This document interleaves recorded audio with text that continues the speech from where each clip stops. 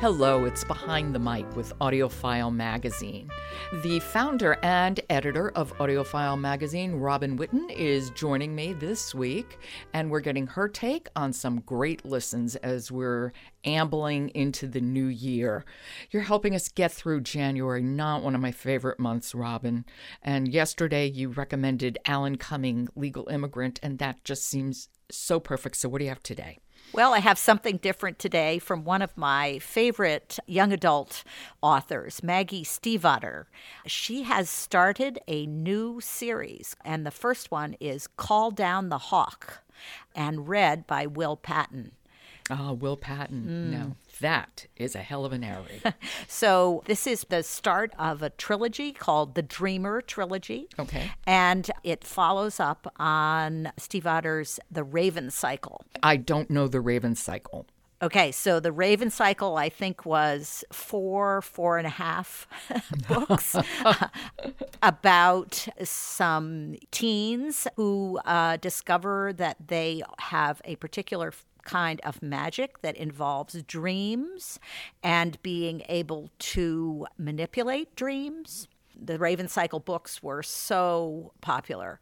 So now, after a little bit of time, Stiefvater has started another trilogy, picking up with the Lynch brothers, who were major characters in the Raven Cycle. And so it carries on in that same world? Yes, it's a real world as well as an imagined world, which is what makes it so interesting, because we're very much set in Virginia, in a small town, but we're also in a world of mysticism. Oh. That is not the same world as Virginia. Now, did Will Patton read the Raven Cycle too?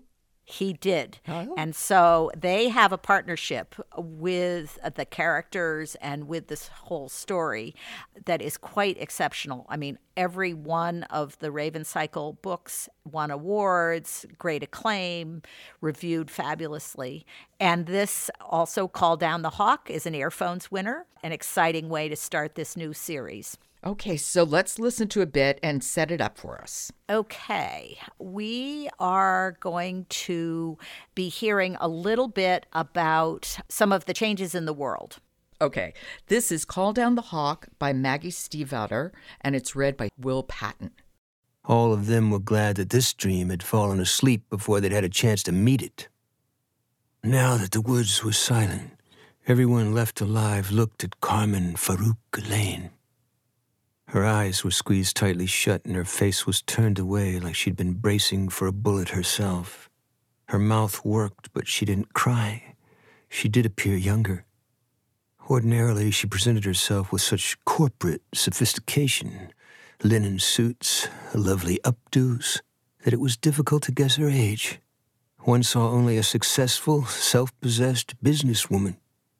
But this moment stripped away the glamour and revealed her as the 20-something she was. It was not a comfortable sensation.